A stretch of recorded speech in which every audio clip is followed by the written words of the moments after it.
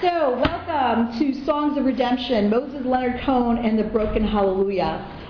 And I really want to start with the second Bnei Israel has crossed the Sea of Reeds, which we believe to be is the Red Sea, but it's unclear, ask any academic. And the verses, the minute they cross, because there's some significant questions that arise immediately. So who would like to read first, English or Hebrew, or both? Doesn't matter. Okay, go ahead.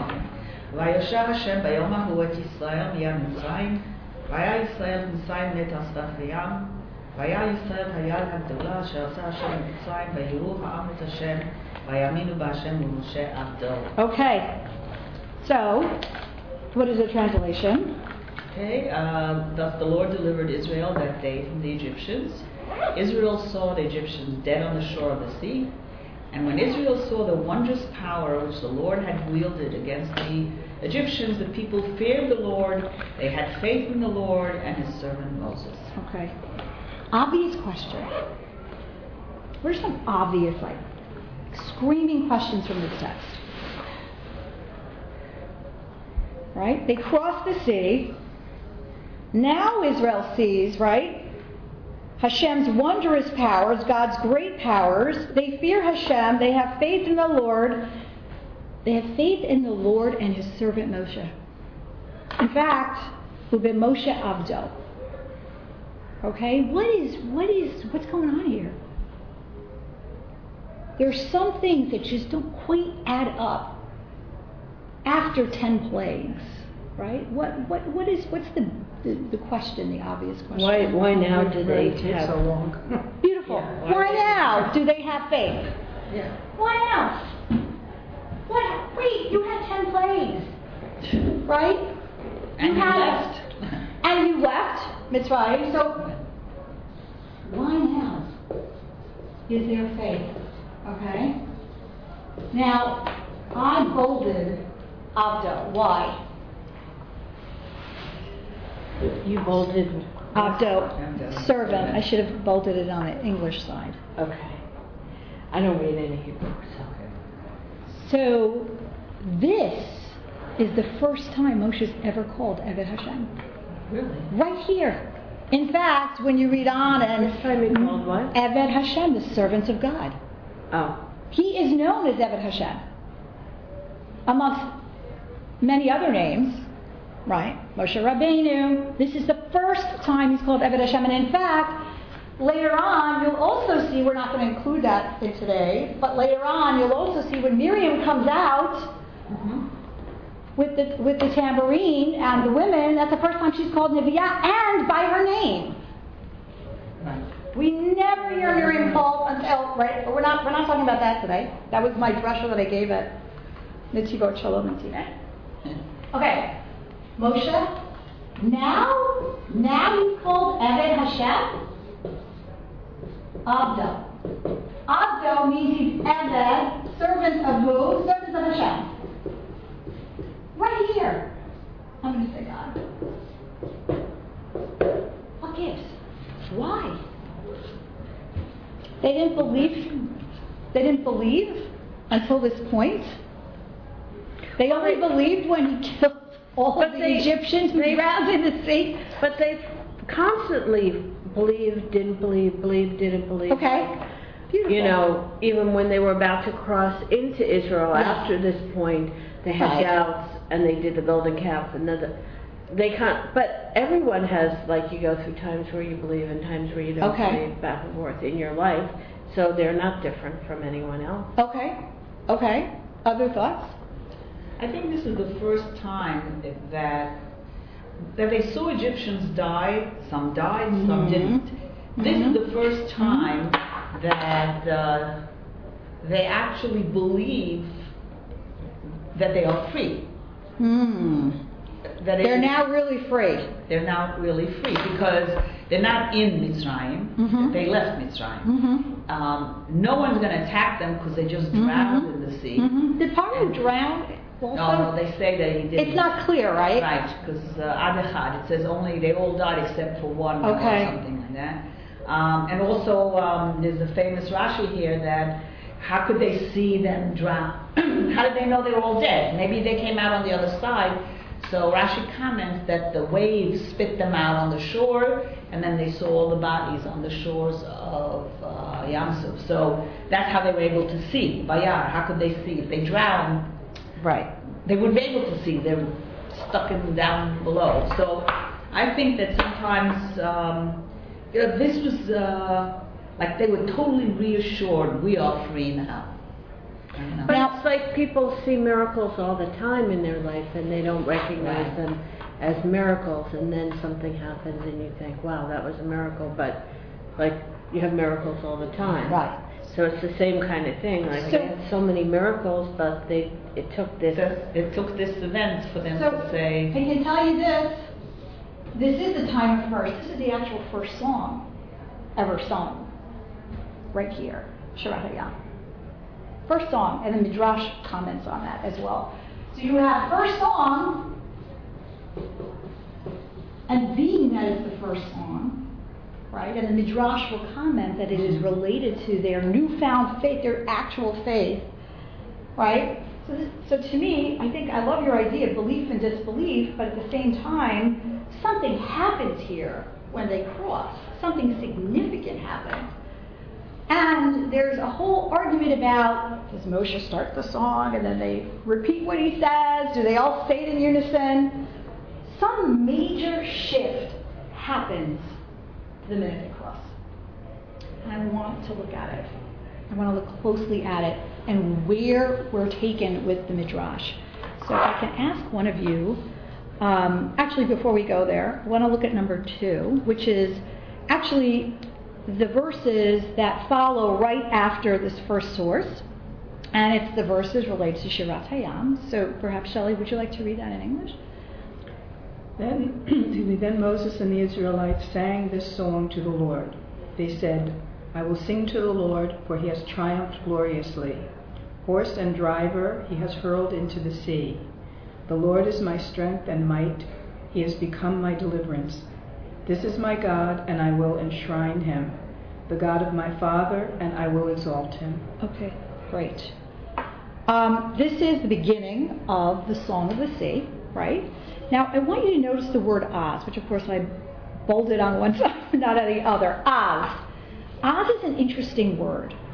Which word is that? It's then. Then is Az? Yes, in Hebrew. Okay. When I say then, what do I mean? What could I mean when I say then? At that moment. At that moment? Or after Next. something. After After something happened, and then they sang. Okay, so first this happened, then they. Right. I mean, it's an odd thing. I mean, why don't they just start singing? Right. Right? Then. What's the then? Now, in some of the commentaries, they say this then points to the future. There's some sort of messianic piece to this. Because of Yashir, Right? Very odd. Az Yashir, right? Then they will sing, right? It's not clear, is this in the present or in the future, but I'm going to bring us back to the present, because I like to live in the present. Okay? Az Yashir Moshe B'nai Yisrael, this Az, and I have to tell you, the Midrash plays with this Az. There are 6, 7 different ideas that they pull with this Az, but I want to use this Az to help us answer our questions.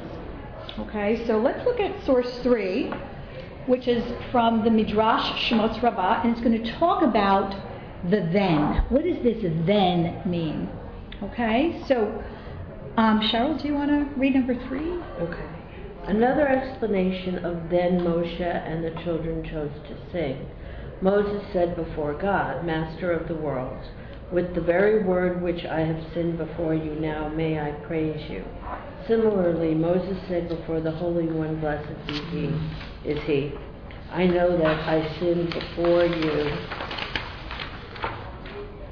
with the word then, as it's stated, from then that I came to Pharaoh, and now behold, you have drowned him in the sea. Therefore I now praise you with the word then.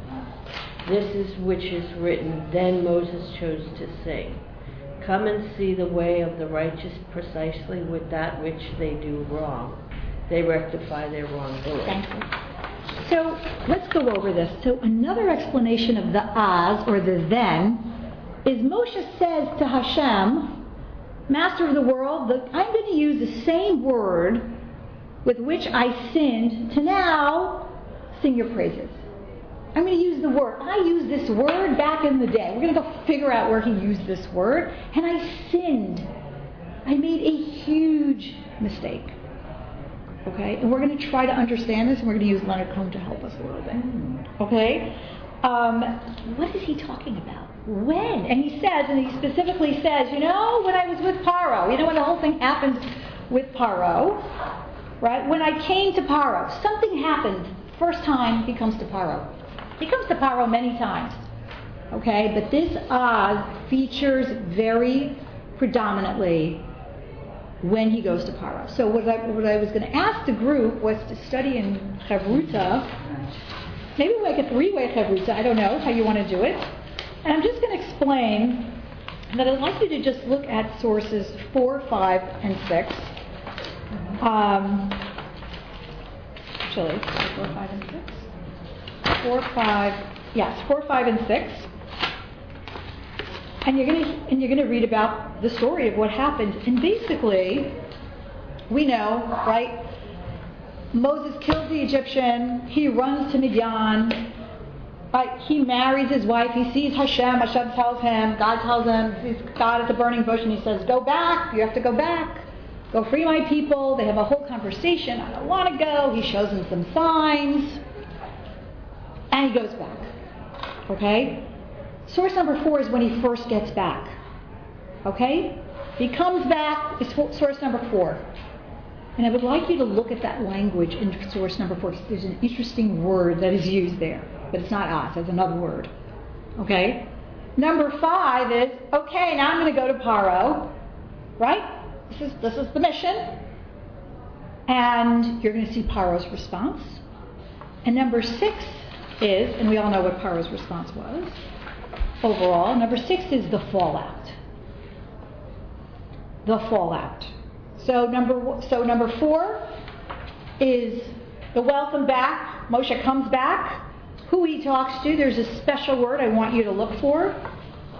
Okay. The approach to Paro. And number 6, okay, the fallout. And in this, I want you to tell me, what did Moshe do wrong? What was the sin? What was the most... And he did something pretty outrageous. Okay? Pretty outrageous. All right? So I'm going to give you, ladies, a couple, maybe a little... Why don't I just listen? Because I'm probably not as experienced and knowledgeable. I don't have a Jewish education. You know what? You raise children, you're experienced. I'm not so... No, I'm saying I don't know the... I'm not... So I now taught at other angles I teach this. So that's why I'm saying the perfect person. So you got a very good balance. Everybody has something to contribute. Okay. So we'll do the English because that's where everybody is, and I'll stick with the Hebrew. So you want to read the English? Cheryl. Then Moses and Aaron went and assembled the elders of the Israelites. Aaron repeated all the words that the Lord had spoken to Moses, and he performed the signs in the sight of the people.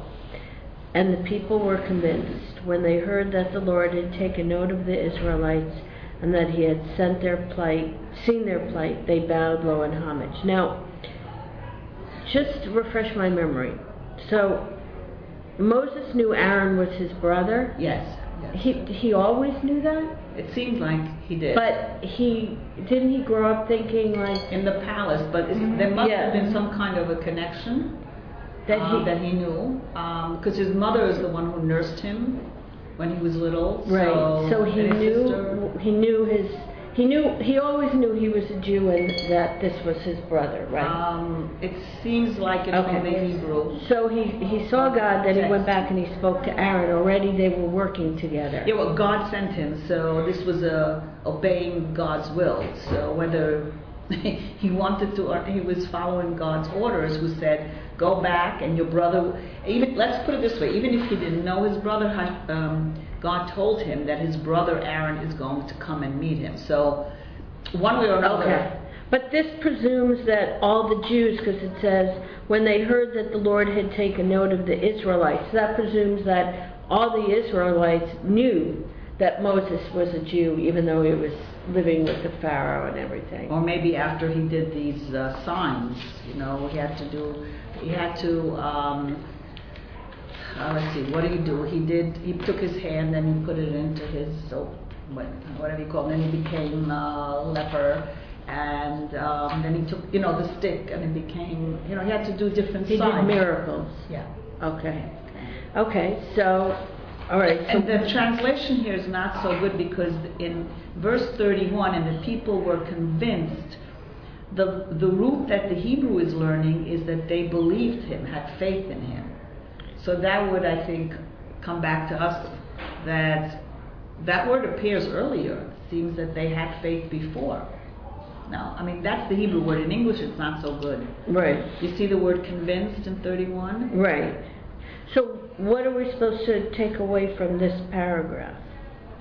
So it seems that they seem to have believed in him before, and then we began the lesson by saying, and the Jews saw the hand of God, and they feared him and believed in him. So, but didn't they believe in him before? I don't know. That's my choice of word, but go for it. She said that we should find a word that. Okay, that we should find a word that seems, what did you say, like out of place or something, unusual, shouldn't be. Something that sort of just jumps out. Yeah. And doesn't seem to fit in. Right. But I don't know if it's here or it's later. Right. Or No, she's or right. it's right When in it the says, fourth. Oh, all right. and So he let's see. performed the signs in sight of the people, that's Moses? So that's not clear. Good question, because it's not clear whether it's Aaron? Moses or Aaron, right? Okay. We're going to assume it's Moses because Moses was told to do the signs in the previous chapter, chapter 3. So we're going to assume he's following God's directions. Okay. Okay. So, what's odd about this? It doesn't seem odd to me. She was looking for a word. For me, the word is too. Well, they bowed low in homage. Is that normal to bow? Yeah, they're bowing it. Well, I don't know. we don't bow to people. Yeah, but that was like, and Aaron saw was. Yeah, but maybe. bowing is like Catholics, No, we do bow in prayer. Yeah. Okay. We do But bow. praying to God. Right. This is bowing to a person. Okay. So it's not clear because it says over here they had faith in God, and it could be that bowing is also their tribute to God, who they has recognized their suffering. Mm-hmm. But we could use that as a word, as something that's unusual. Do you have any thoughts? No, I'm trying looking. Right.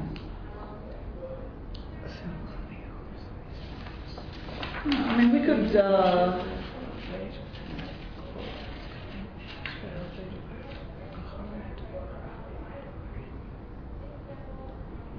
I don't know. What do you think it is? I have no idea. I think the word, what they say, convinced, which is have faith. Okay. And if that's the case, how come it says later on, which we began, and they seem to have. It seems that they had faith here after they saw what happened across the sea, but it seems to say that they had faith. And they believed in God, so yeah. I don't know. Well, they were convinced. Well, they were convinced. If they already had faith, why did they need to be convinced? What did it say that they had faith? In the very beginning, right? The first source, faith in the Lord and His servant. Well, it seems that they were already there here.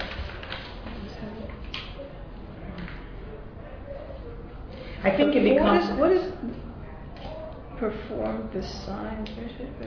Moses had to perform signs. Oh, those right. That when he said, when he complained to God that they're not going to listen to me, he said, okay, here are the signs, and do it, and they'll believe you. And they did. They believed. This will come out as important as we move on to the next two sources, and I think leads to his sin. So maybe we should read that. Let's go on. Right. Okay, who do you want to read English? Afterwards Moses and Aaron went and said to Pharaoh, "Thus says the Lord, the God of Israel, let my people go, that they may celebrate a festival for me in the wilderness." But Pharaoh said, "Who is the Lord, that I should heed him and let Israel go? I do not know the Lord, nor will I let Israel go." They answered, "The God of the Hebrews has manifested himself to us. Let us go, we pray, a distance of 3 days into the wilderness to sacrifice to the Lord our God, lest he strike us with pestilence or sword." But the king of Egypt said to them, "Moses and Aaron, why do you distract the people from their tasks? Get to your labors." And Pharaoh continued, "The people of the land are already so numerous, and you would have them cease from their labors." That same day Pharaoh charged the taskmasters and foremen of the people, saying, "You shall no longer provide the people with straw for making bricks as heretofore.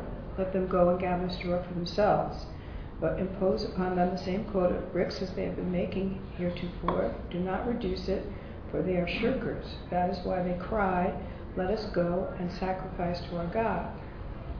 Let heavier work be laid upon the men. Let them keep at it and not pay attention to deceitful promises." So the taskmasters and foremen of the people went out and said to the people, "Thus says Pharaoh, I will not give you any straw. You must go and get the straw yourselves wherever you can find it, but there shall be no decrease whatever in your work."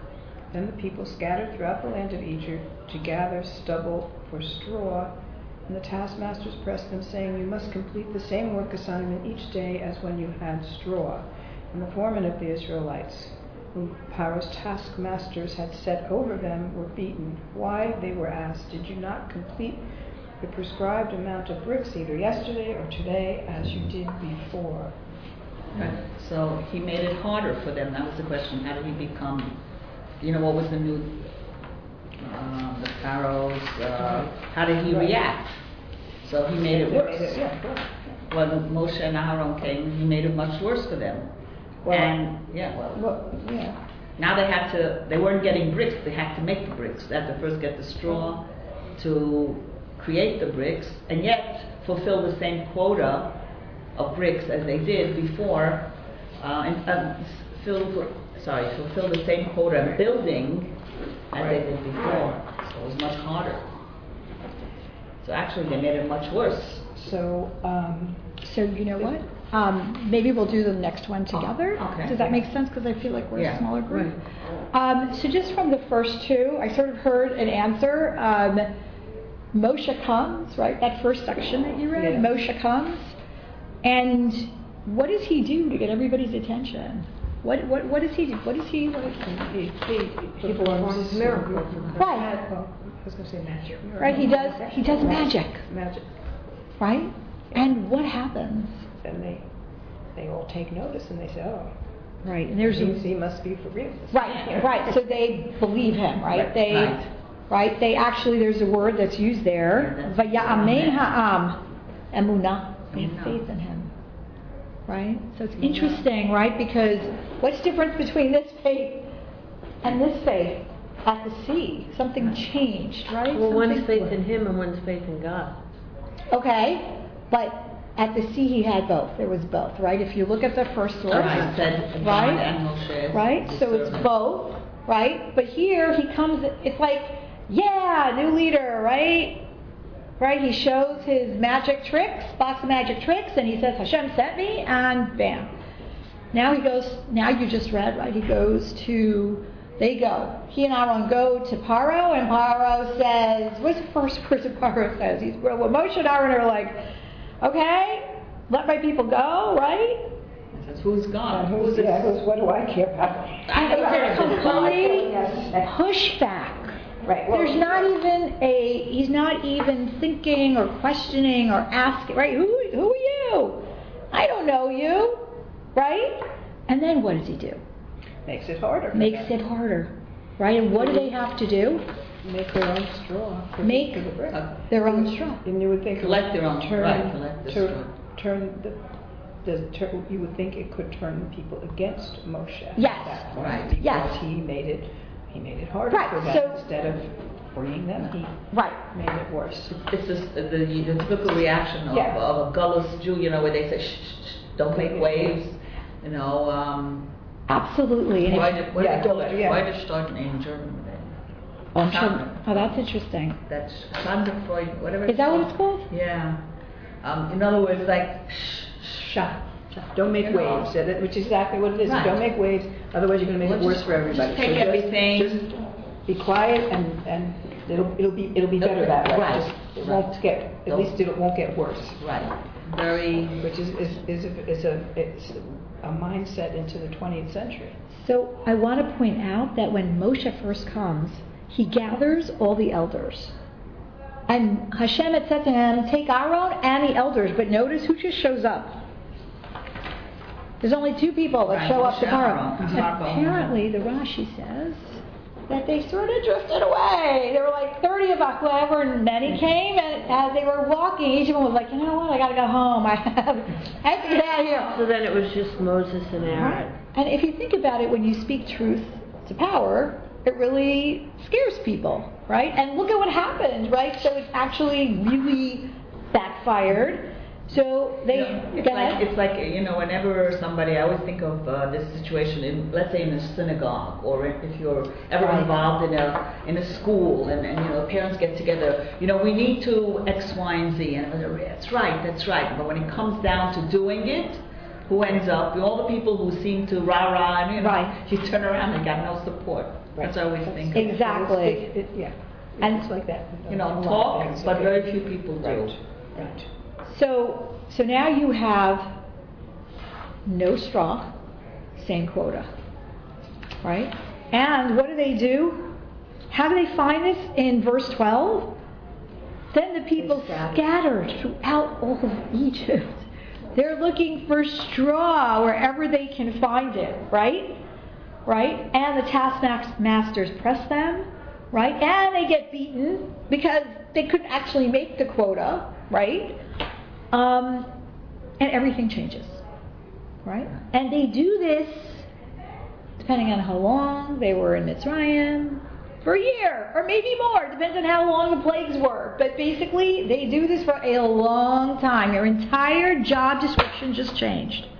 Okay? Now let's look at number 6 together. Okay?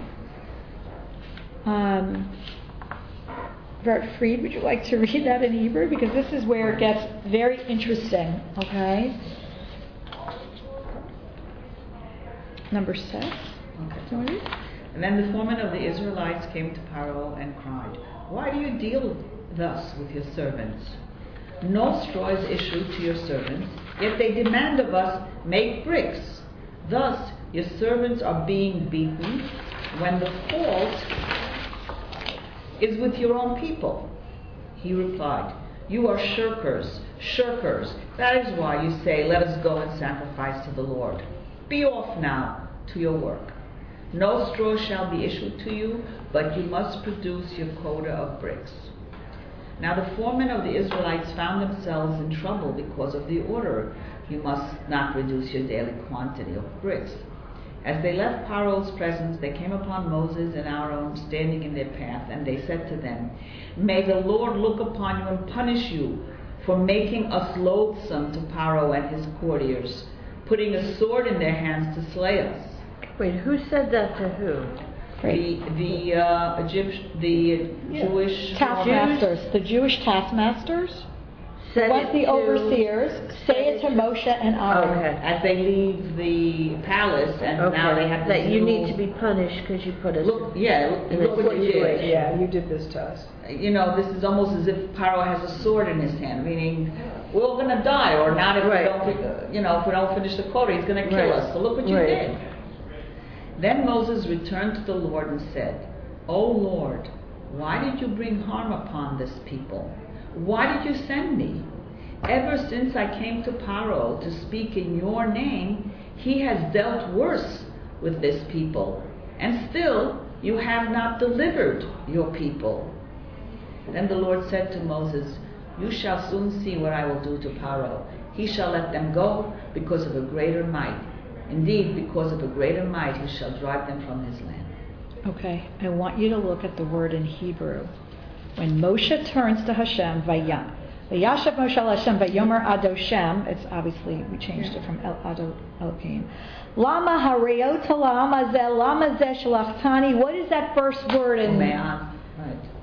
What is that first word in 23 in Hebrew? Ume'az. From then, or ever since. Right here is where you see this word. Ume'az bati el paro ledaber b'shimcha hera lama zeh v'hatzel lo hitzalta et amecha. So right here is where Moshe sins. He says something here. What's the sin? And this is what I want us to talk about, because I want to understand how it all changed. Okay? Did it change? How it all changed. So what's his sin? He says to God, what does he say to God? Well, he questions him. He questions God. He accuses him. Why did you do this to us? I Okay. did what you wanted. What did he do as a sin? He didn't have faith. Right. Okay. Right. But so what? Okay, so That's not the I'm going to tell you something that God had already told him before. He says, I'm going to tell you this. He's not going to let you go so fast. This wasn't a surprise. Wow, was this a surprise to Moses? No. He told him this in Midian. Okay, so he goes and he looks at God. Your first try. It's his first try, right? And he says, Lama hareot lama zeh, lama zeh shlachtani. God, what did he say? Why did you bring ra, bad, misfortune, terrible stuff to our people? Why did you do this? And why did you send me? Or sending me is the bad. Well, tell me, what's the problem here? Is this okay?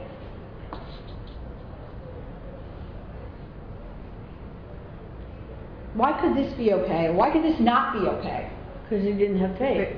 He didn't have faith in God. But what is he doing now?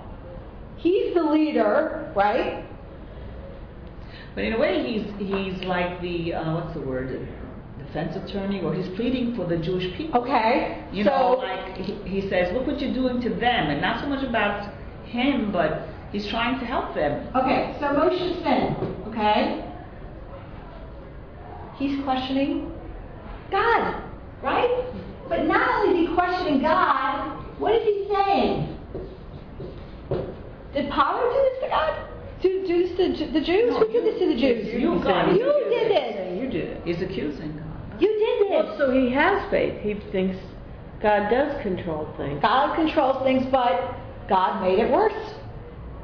Right? You told me to go. Everything was not so great, but now it's really awful. Right? So he says to God, he's God. I can tell you not one, not even Abraham, who was giving over his son, ever said to God, why did you make it so bad? No one has ever spoken to God like this until Moshe. No one. And even in the next chapter, he'll say, the Avot knew me, Hashem, God will say to Moses, the Avot knew me this way, you're going to know me this way. This is outrageous. In our day and age, where anyone can say anything to anyone, this doesn't seem to bother us as much. Okay? But he questions It's God. lack of respect. He's questioning God. What is he really questioning? You said you were going to take them out. What is he questioning? He said you brought bad, so he's questioning what? He's calling him a liar. Integrity. His integrity, okay. Integrity. He's calling him a liar. I love that. So tell me about this. Well, What's he he promised saying? He promised Moshe, and he promised the Jews that he's going to take them out, and he sent Moshe to tell Exactly. Pharaoh, And Moses did exactly what he said. Told him what he said to tell him, and Hashem had promised him. Okay. And he did his part And Hashem did not come through. Shem did not come through. Not only did he not come through, It made it worse. It made it worse. And according to the Midrashim, people were killed in this process. There were people that died, right? They didn't make the quota, right? They were building bricks and they were putting children in the bricks. And the Midrash is like full of like all the death and carnage that went on at this time. So, right? So, God, you look bad, right? And you made it worse for them. And why did you send me? What does why did you send me mean? When you say why did you send me? Why did you bother? What did you Why do did this you for? alone? You know? I don't want to do this. I told you I didn't want to do this.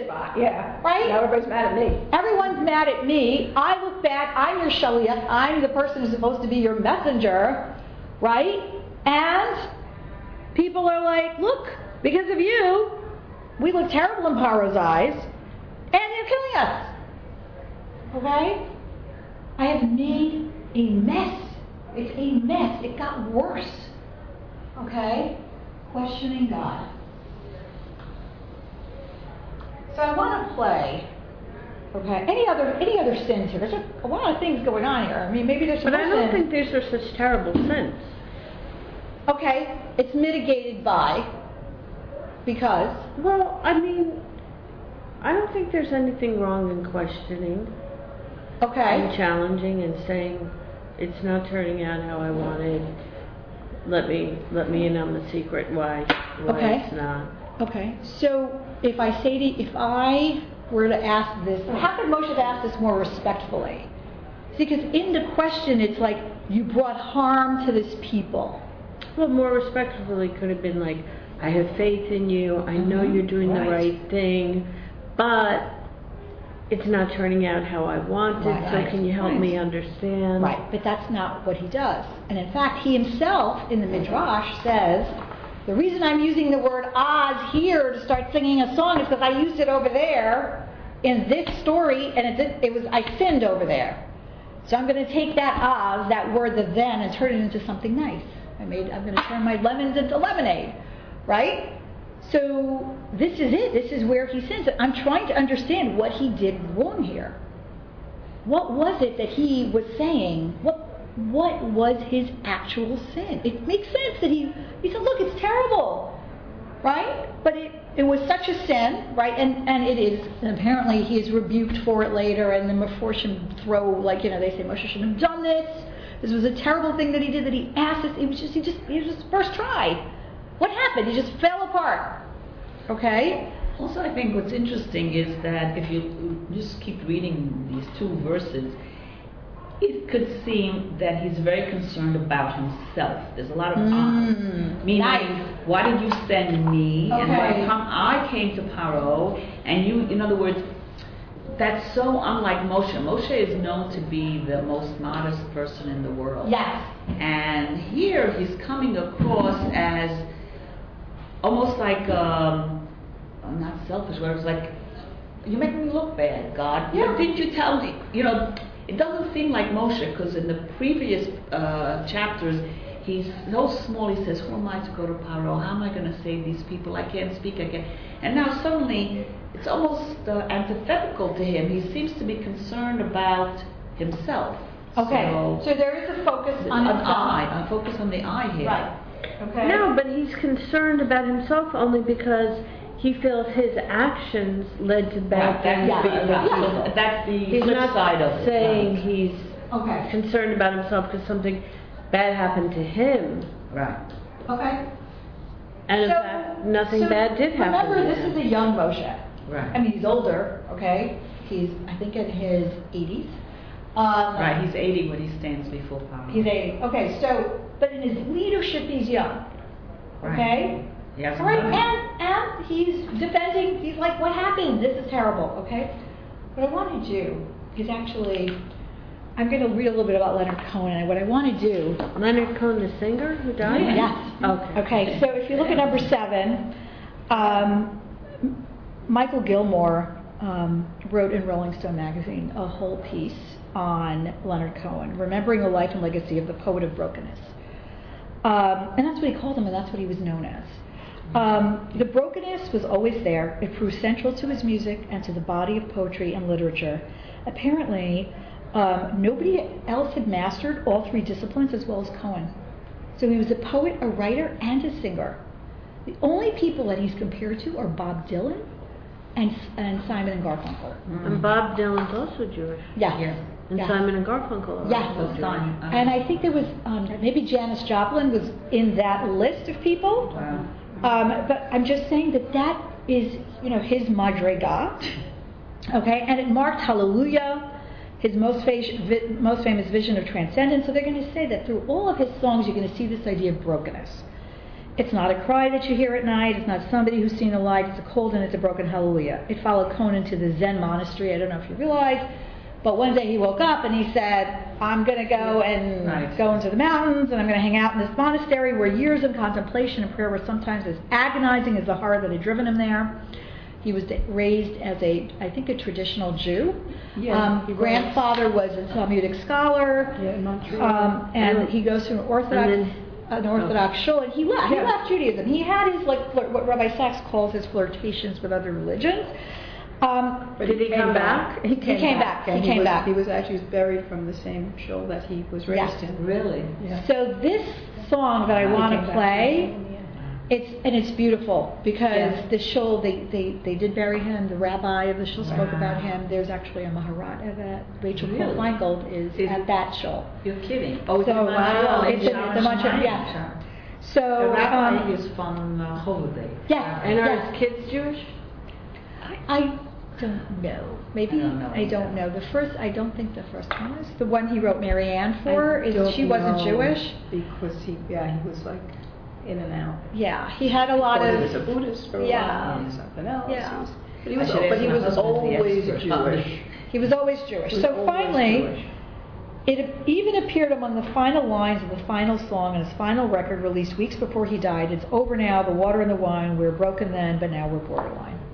I want to play, at 82, he wrote this song, You Want It Darker. I want to play it. Yeah. I'm going to play it. You're going to read the words. I want you to imagine that Leonard Cohen, I'll play two songs. I want you to imagine that Leonard Cohen actually read this thing for Moshe, read this thing, and then wrote this song. Imagine it with me, because I think that Leonard Cohen's going to help us open this up a little bit. And, he does write many songs that have biblical references. Mm-hmm. The Hallelujah. Yeah, the Hallelujah itself. Yeah. He has a song called Kaddish. Right. He has quite a bit. So let's see if I can. Suzanne. Did he Suzanne? Suzanne takes you down, by the way. Yes, he has, and then Dance to the End of. And he's got quite a few beautiful songs. Let me just see if I can pull this up. Okay. I bought my Bosie for this.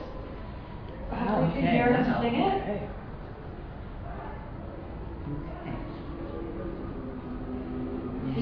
This is the choir from his show.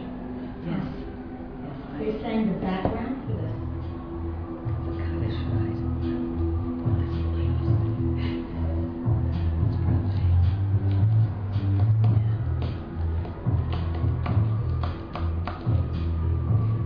And notice the words. I think it's very relevant. If you are the dealer, I'm at the game. If you are the healer, means I'm broken and lame. If that is the glory, then mine must be the shame. You want it darker. We kill the flame.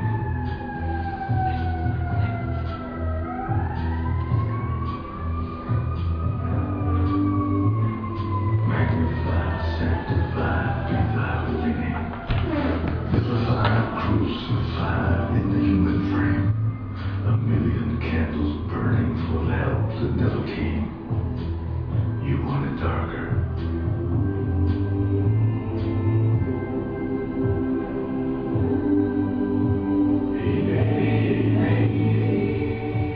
I'm ready, my lord.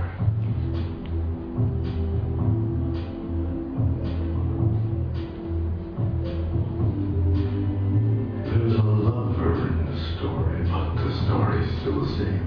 There's a lullaby for suffering and a paradox to blame.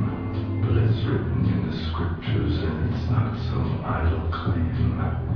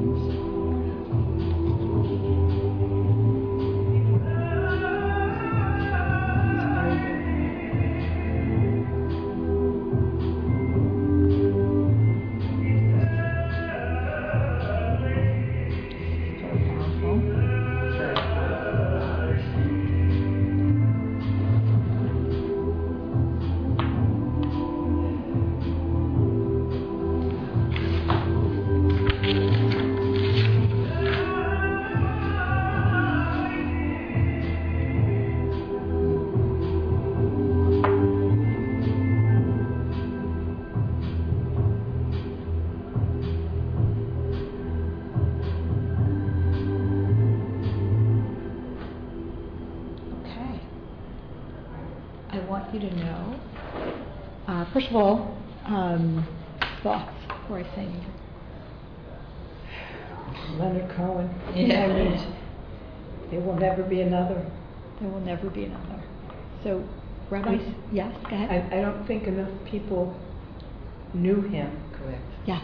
I don't think there are a lot of people who even know Leonard Cohen. He Yes. was just It's very Yeah. poetic, Mhm. powerful, Oh, yeah. amazing. Especially the younger generation, Right. or I would say the last 15 years even, when you look at the lyrics,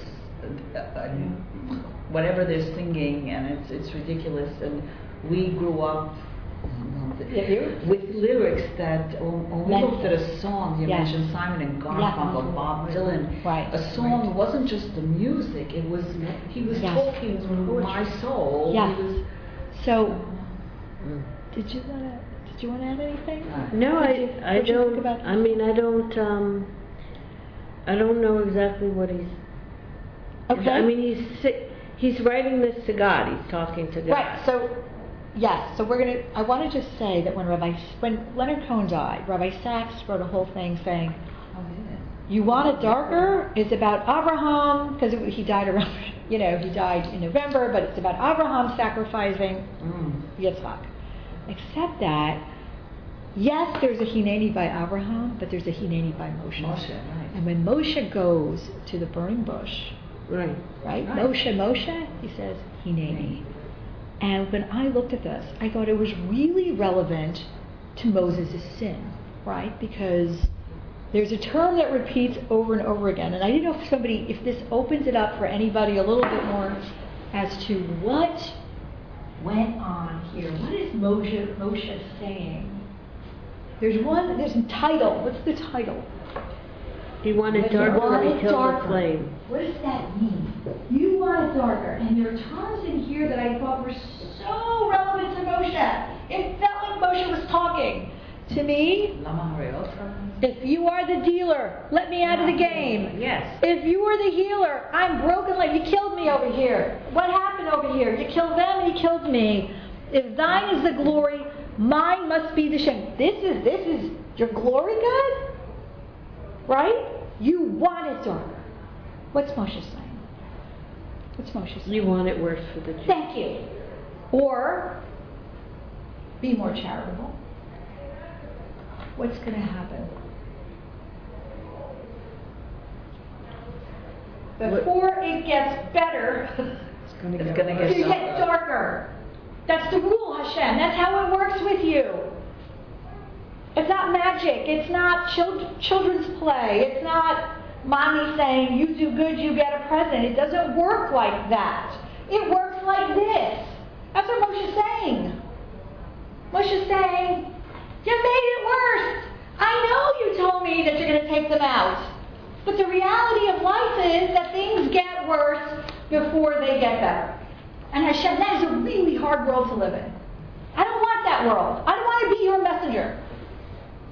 And it's not going to go over well. It's not going to go over well. It's not going to play well.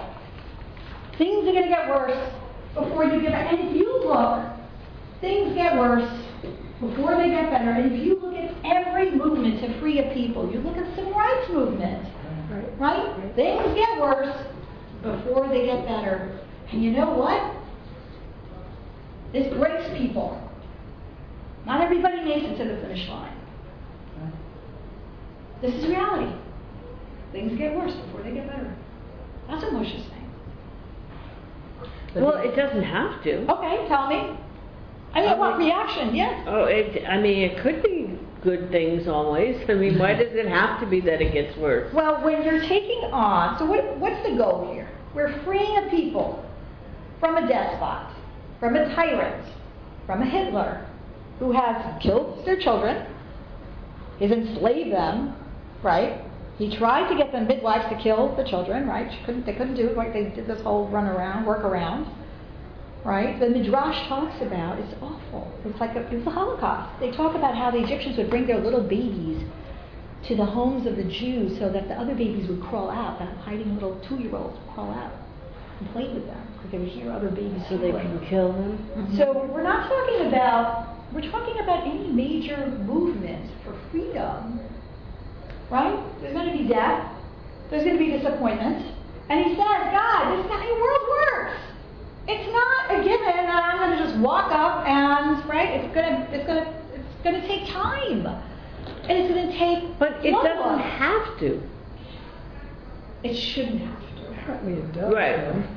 I mean, I don't know of any I don't think it movement that should. hasn't taken a little of your kishkas out with you.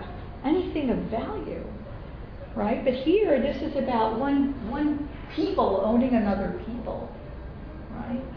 And so, for me, when I've heard this song, that is what I think he's saying, is that, Hashem, you want a darker, right? That's how it operates. Now, it's sort of grim. He was grim. He was broken. He was dark and broken. He was very dark, but yet he was the same person that said you need to have a crack in everything, so that's how the light gets in, right? So even the people that talk about him often talk about actually he was quite a person of hope and inspiration, and so within his music, there's a lot of hope as well. And if you look at sort of his whole legacy that he left, I'm just going to quickly look at Hallelujah because I want to sort of get to some of the answers here as to like what's going on. I'm not going to play Hallelujah because I don't think we have enough time. But if you look at Hallelujah, I'm sure many of you have heard this, and I want you to know, yes, it's true most people don't know much of Leonard Cohen's music, but this is the one song that he put a moratorium on because so many people had made it. Apparently he wrote 15 verses. I did not include all 15. I can't even find all 15. He wrote it over 5 years. And he writes that what got him through, he also had fought with deep depression. He fought depression his whole life. And he said what made him feel better or heal or cope is writing music, writing lyrics. And Hallelujah was, when he wrote Hallelujah, he was in his worst state, apparently. He was in the worst condition. If you notice, I'm just going to read the first two. I heard there was a secret chord that David played and it pleased the Lord, but you don't really care for music, do you? Well, it goes like this: the fourth, the fifth, the minor fall and major lift, the baffled king composing Hallelujah. Well, your faith was strong, but you needed proof. You saw her bathing on the roof. Her beauty and the moonlight overthrew you. She tied you to the kitchen chair. She broke your throne, and she cut your hair, and from your lips she drew the Hallelujah. Right. So this is right. So there's two stories, two stories in one. Right. What are the two stories? So Samson and Delilah. Oh, right. She cut his strength, right? Cut his strength. She tied you in the kitchen. Well, not quite, but she broke your throne. And there was another one. You saw her bathing on the roof. Who's that? Bathsheba. David and Bathsheba. Okay, so both of these, David and Shimshon, had callings, right? And somehow they sinned, right? So this is again here. Moshe has a calling and he sins. Right here, So this, to me, and we can read it some more, but. If you look at just the last, I think it was the last two stanzas. You say I took the name in vain. I don't even know the name. But if I did, well, really, what's it to you? There's a blaze of light in every word. It doesn't matter which you heard. The holy or the broken hallelujah. I did my best. It wasn't much. Right? I hear Moshe here. I couldn't feel, so I tried to touch. I've told the truth. I didn't come to fool you. I told the truth.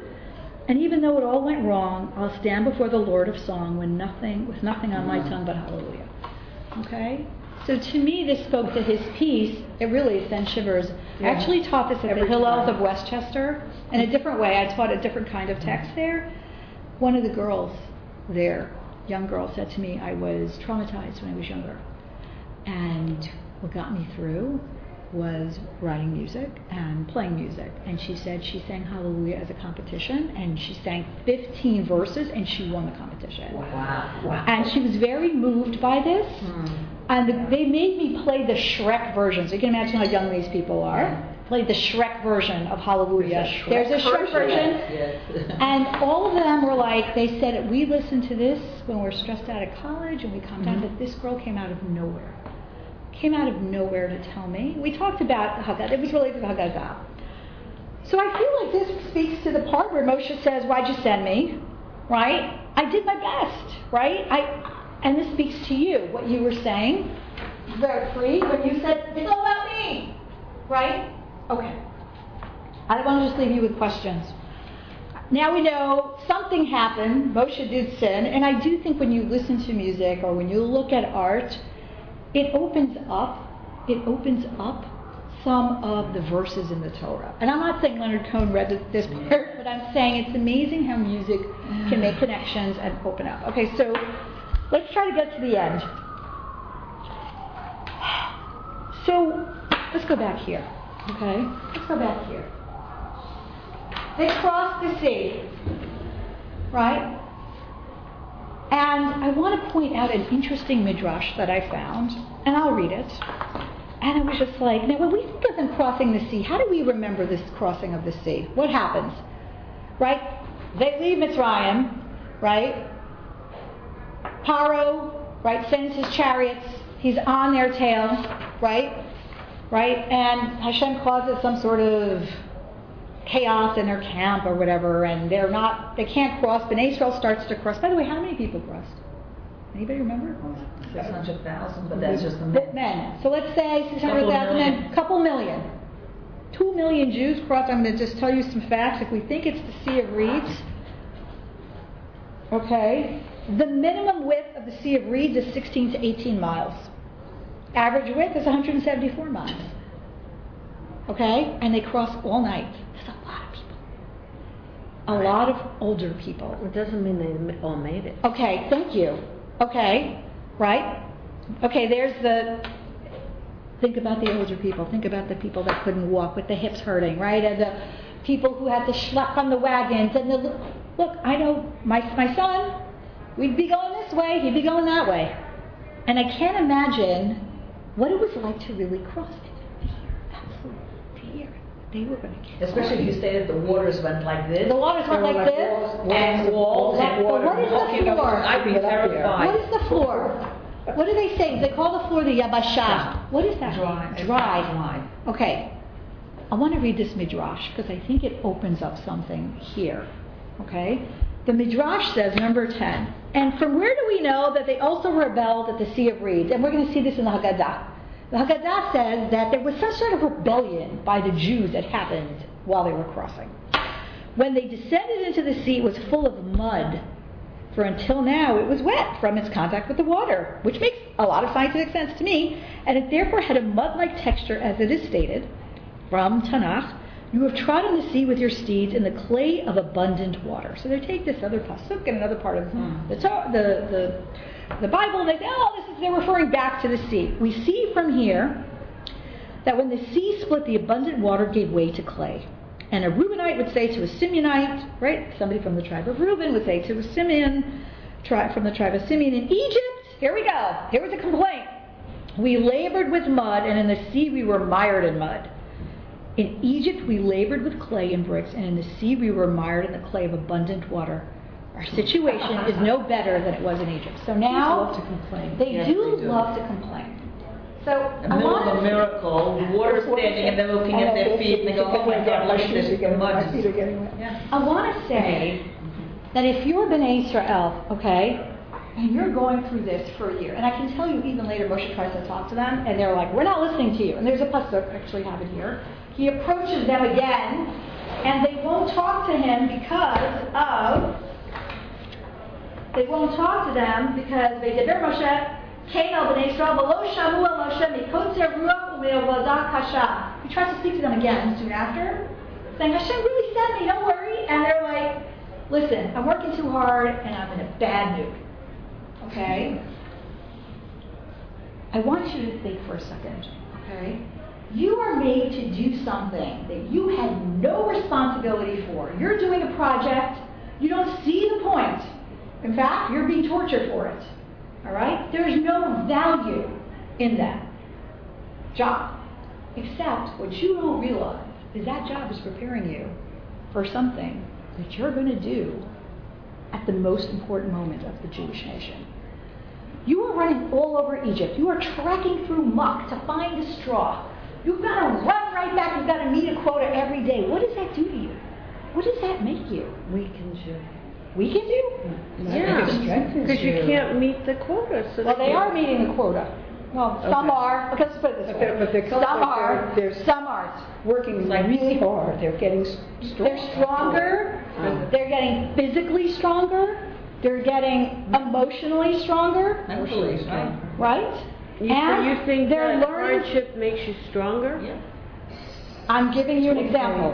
I'm going to give you I like that you asked that question because I'm not sure it does. Yeah, I'm going to give you, I want to walk you this way and I'm going to walk you this way. We're going to go your way in a second. Okay? Okay.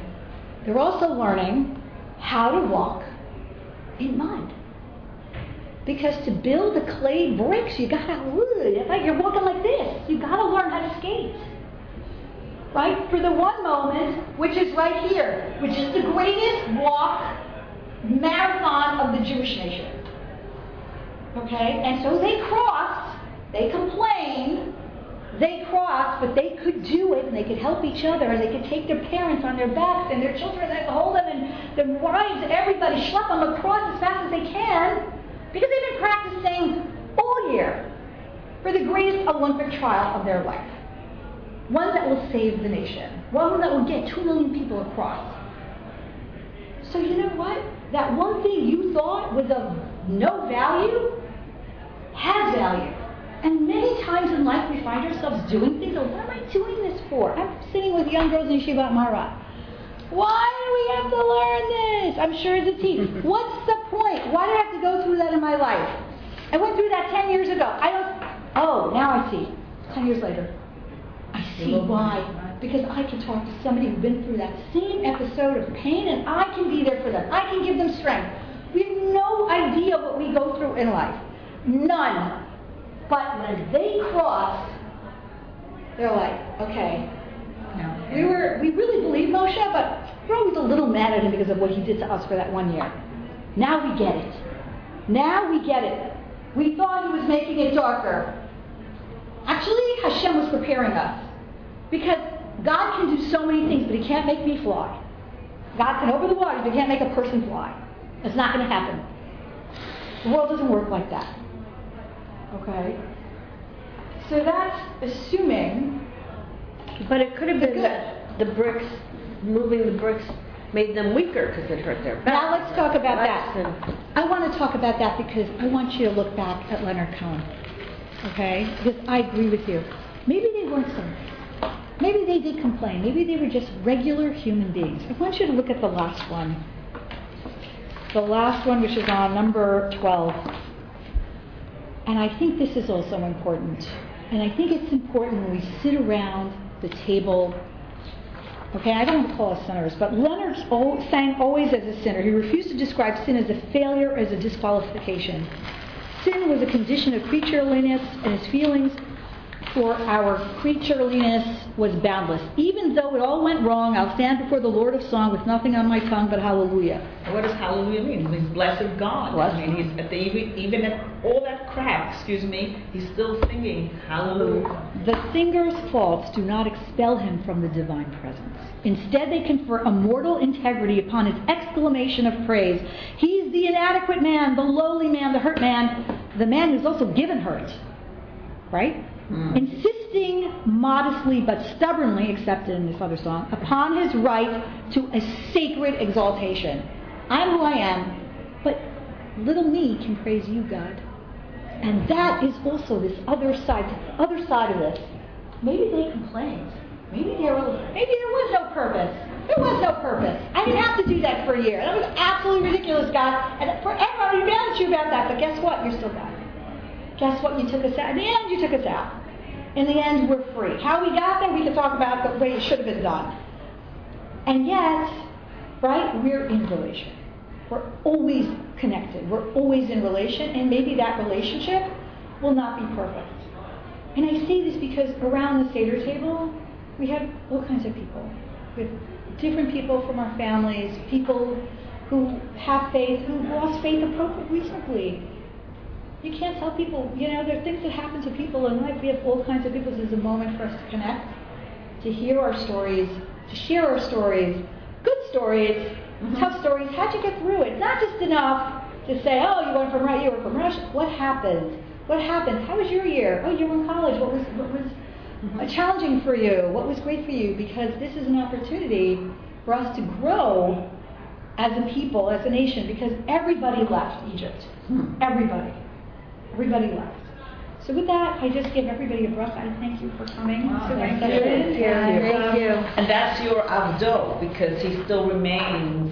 Yes, so now he is, so they recognize him as Eved Hashem, because he is really, truly, because he gets them out of Egypt. Either way, at the end of the day, he delivers on his first promise. But depending on how you look at it, whether there was value in that whole year of them suffering or not, or maybe they'll always stay angry at Hashem, and maybe they'll always be complaining that this happened. But either way, there was a recognition that this was a major change right here in the people's ability to believe in God. And depending on how you look at it, you're God, okay, I'm always going to have issues with you, or guess what? Everything has a purpose. Everything has value. Everything will make sense, and sometimes it doesn't, but, that's okay. There's a peace. There's some peace that they've arrived at when they get over to the other side.